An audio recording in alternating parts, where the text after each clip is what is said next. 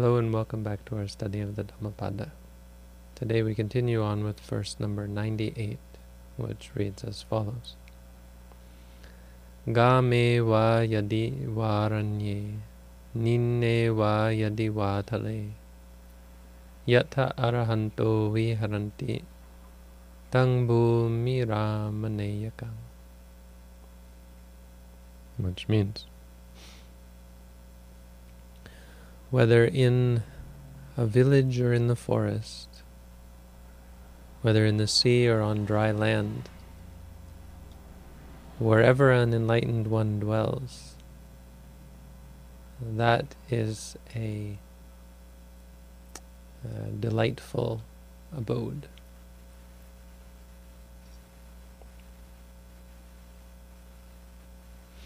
So then this verse was taught in regards to Revata, who was a relative of Sariputta, the youngest brother of Sariputta. So Sariputta had, I think, 3 sisters and 3 brothers, and they all became monks. All the brothers became monks, became bhikkhus. All of the sisters became bhikkhunis, except for Revata, who was too young.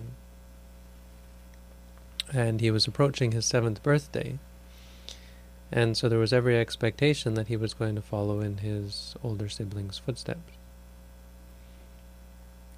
Except the parents weren't so keen on this.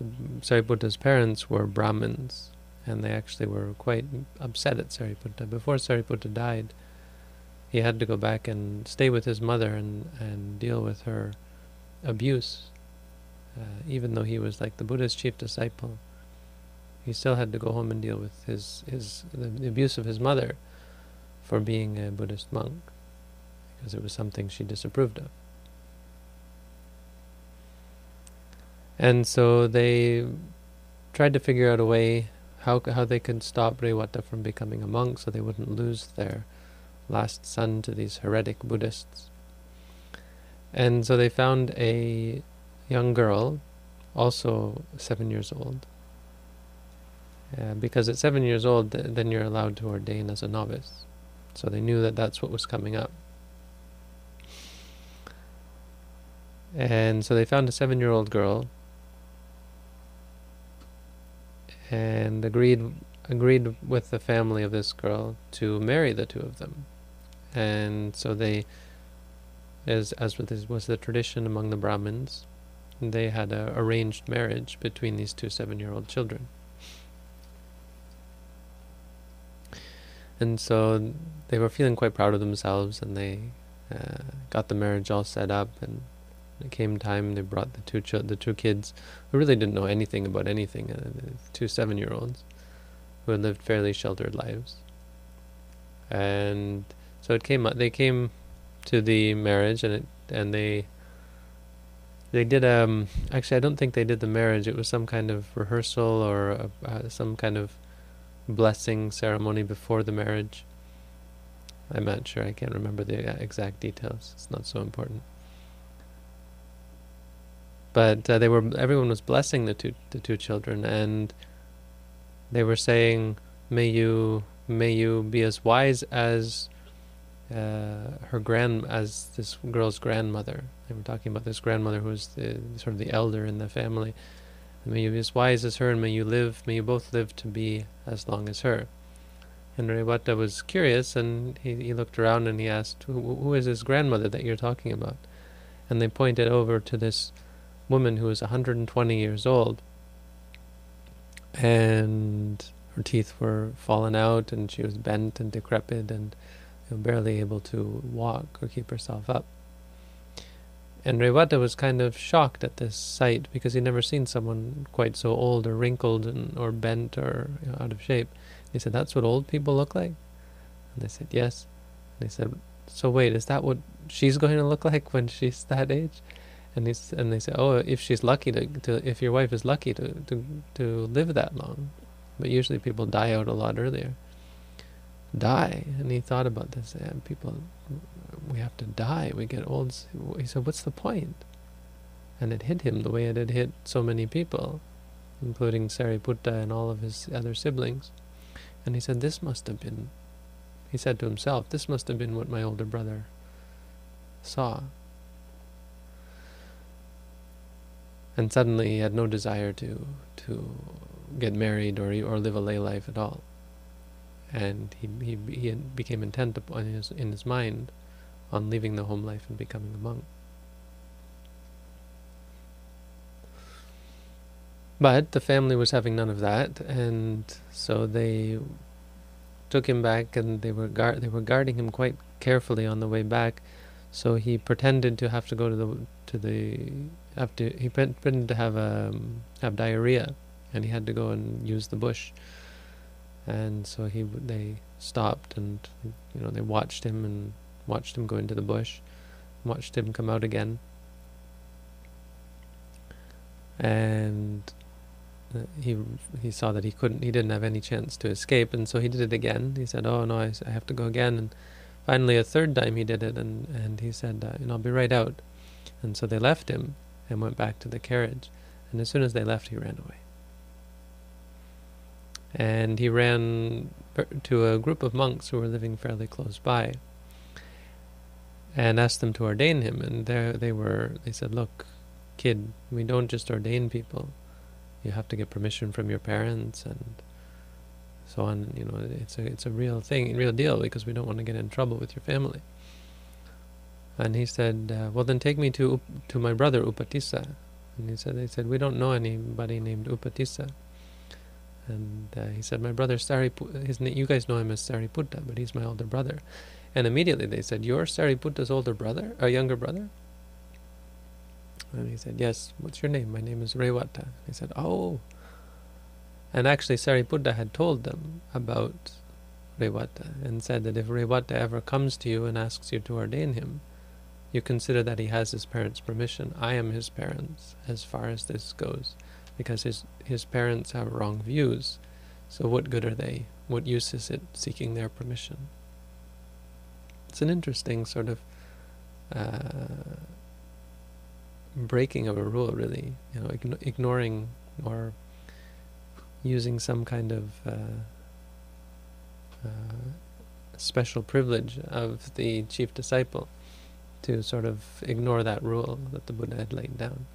With good reason, obviously, but it is a curious example of breaking the rule, or not following the rule, bending the rule to suit one's purpose. And so they ordained him, and he became an arahant. I can't remember whether it was when he was ordained or afterwards, but he went to live off in the forest, and Rewata became known as the one who lives in the forest, some kind of special forest that he lived in. This forest with all of these thorns. I think it would drop these seeds, or these seed balls that had thorns on them. I know in Thailand they have those anyway. I was staying up on a mountain in Thailand once, and I got lost up in the mountains, and I was wearing sandals, and so I was climbing up and down trying to find my way back, and I got so terribly scratched up because of partially because of these thorn balls. So, point being, he was someone who lived in a place that was very hard to get to, was very remote, was the sort of place that no one would bother him. So he was the kind of person who was looking just for solitude. And so he went there to a place where no one would come, where no one would come for other reasons, like looking for some kind of produce or some kind of edible, or this or that. There was just not an accessible forest that people would want to go to. Nobody would go there for fun or sport or hunting. There was no reason to go there, so it was a perfect place for him to find peace. It was just a place that he decided to live. It could also have to do with past life karma. And so that's the story of Rewata, sort of in a nutshell. But the story of this verse is in regards to his dwelling, and it's there's sort of this magical Another one of these magical happenings, where the Buddha came to see Revata, and he brought all of the monks with him. He brought a large retinue of monks with him. And when they got there, Revata had transformed the place into a comfortable place to live for all these monks, with kutis and everything. And they say he had done this with magical powers. At the very least, you could say that he made it, he had the power of mind such that he's kind of hypnotized people, or all the monks were kind of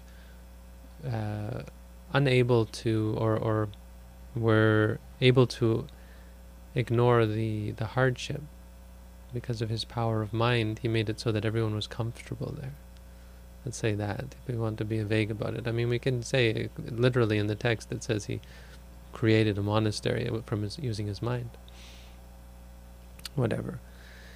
That's not really the point, but it's how the story goes. And there were these two older monks who were, I think, criticizing Revata by saying, how can he possibly meditate living in such opulent conditions? As they sort of got the sense that this was real, that it really was a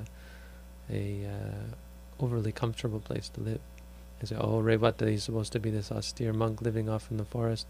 What's he doing living like this and pretending to live off in seclusion?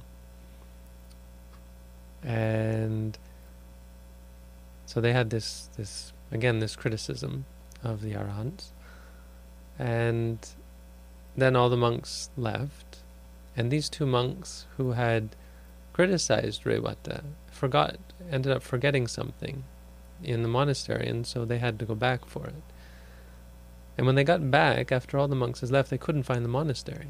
And they were looking around, and all they saw were thorns. It was just a horrible place, with no monastery, no paths, no comfortable place to live. And then they found their belongings hung up on a tree. Not where they had left them, but someone had hung them up on a tree. I guess Revata had put them there, or whatever. And so they picked up their belongings, all confused, and went back on their way.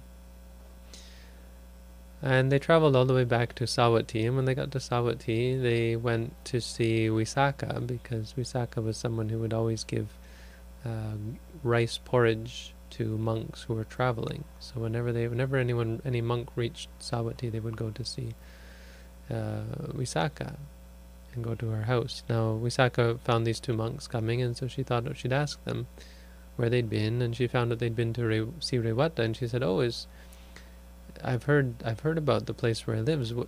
Is it what was it like?" And they said, "You've heard that it's a nice place to live." He said, "It's horrible. It's this forest of thorns and bushes and so on." And so she's, "Oh yeah, it's really such a remote place and hard to get to." And she got this sense that it was just a horrible place, or a very difficult place, a very remote and uncomfortable place to live. And so then they went on their way. And then these two other monks who had been there with the Buddha and hadn't gone back and seen what it was really like, they came to see Visakha and told her a completely opposite story. They said, "Oh, it's just a wonderful place. It's just the most comfortable, peaceful, pleasant place to live that you can imagine." And so now Visakha was confused because, well, not exactly confused, but she knew something was up, because she had gotten two completely contradictory stories about this place. And she thought, well, I'll go and ask the Buddha, figuring that the Buddha would tell her if there was some kind of magic involved. Something's going on here, something's fishy. Well, how are these two groups of people seeing something completely different? So she went to see the Buddha, expecting him to kind of explain it, and he didn't explain it. She asked, how is it that some people found it very... How is it that one group of monks described it as being this place of hard, thorn trees and Just sounds like a very uncomfortable place to live. But then these two other monks said that while they were there, they felt quite comfortable. How can that be? And the Buddha said, oh, well, wherever arahants live, it's a beautiful place to be, whether it's in thorn trees, in a thorn tree forest, or whether it's in the village, or whether it's in the middle of the ocean, the bottom of the ocean, or on dry land, wherever it might be. It's a great place because it's where arahants live. So that's the verse today. That's the story, and that's the verse, and that's the story behind it. There's not too much to say here about this verse, or the story really. But what we can say is the importance of being around and engaged with people who are meditating. And there's two things I guess we can say. One is this, the importance of being around people and how beneficial it is. How a place is worth living because there are people doing good things.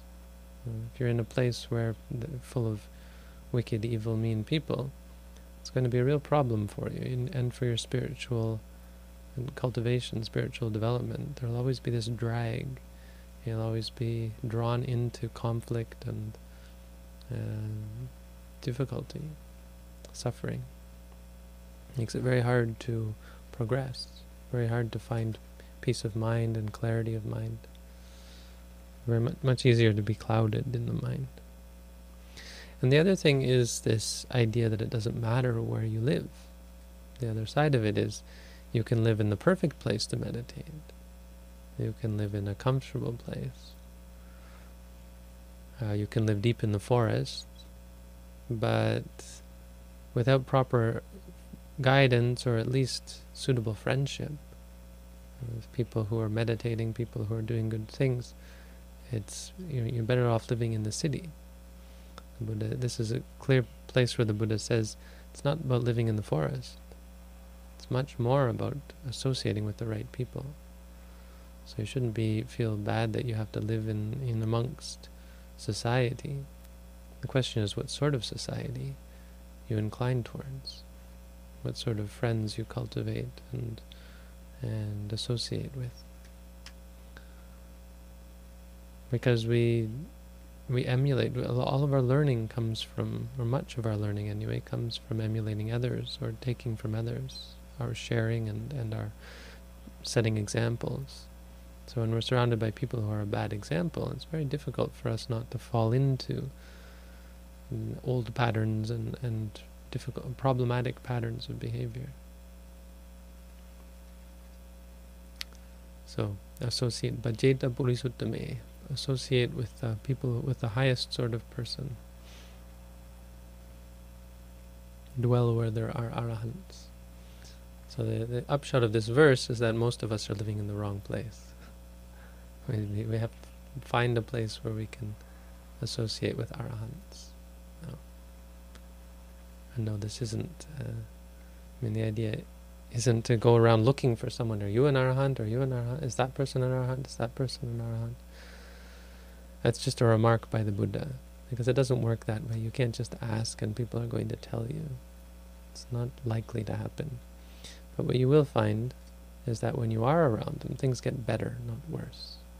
You progress in the practice. When you're around people who are also practicing, people who have practiced, people who know things about the practice, and things get better, not worse. So that's the general gist that we should take away from it. And we should not think of ourselves that we can become enlightened on our own without guidance. It's much easier and much more likely that we'll get on the wrong path and get a wrong understanding of enlightenment. And easy to get lost and mistake what is not the path for what is the path. It's very easy, because it's a path we've never taken before. Having a guide is indispensable. So that's the Dhammapada for today. Thank you all for tuning in. Wishing you all the best.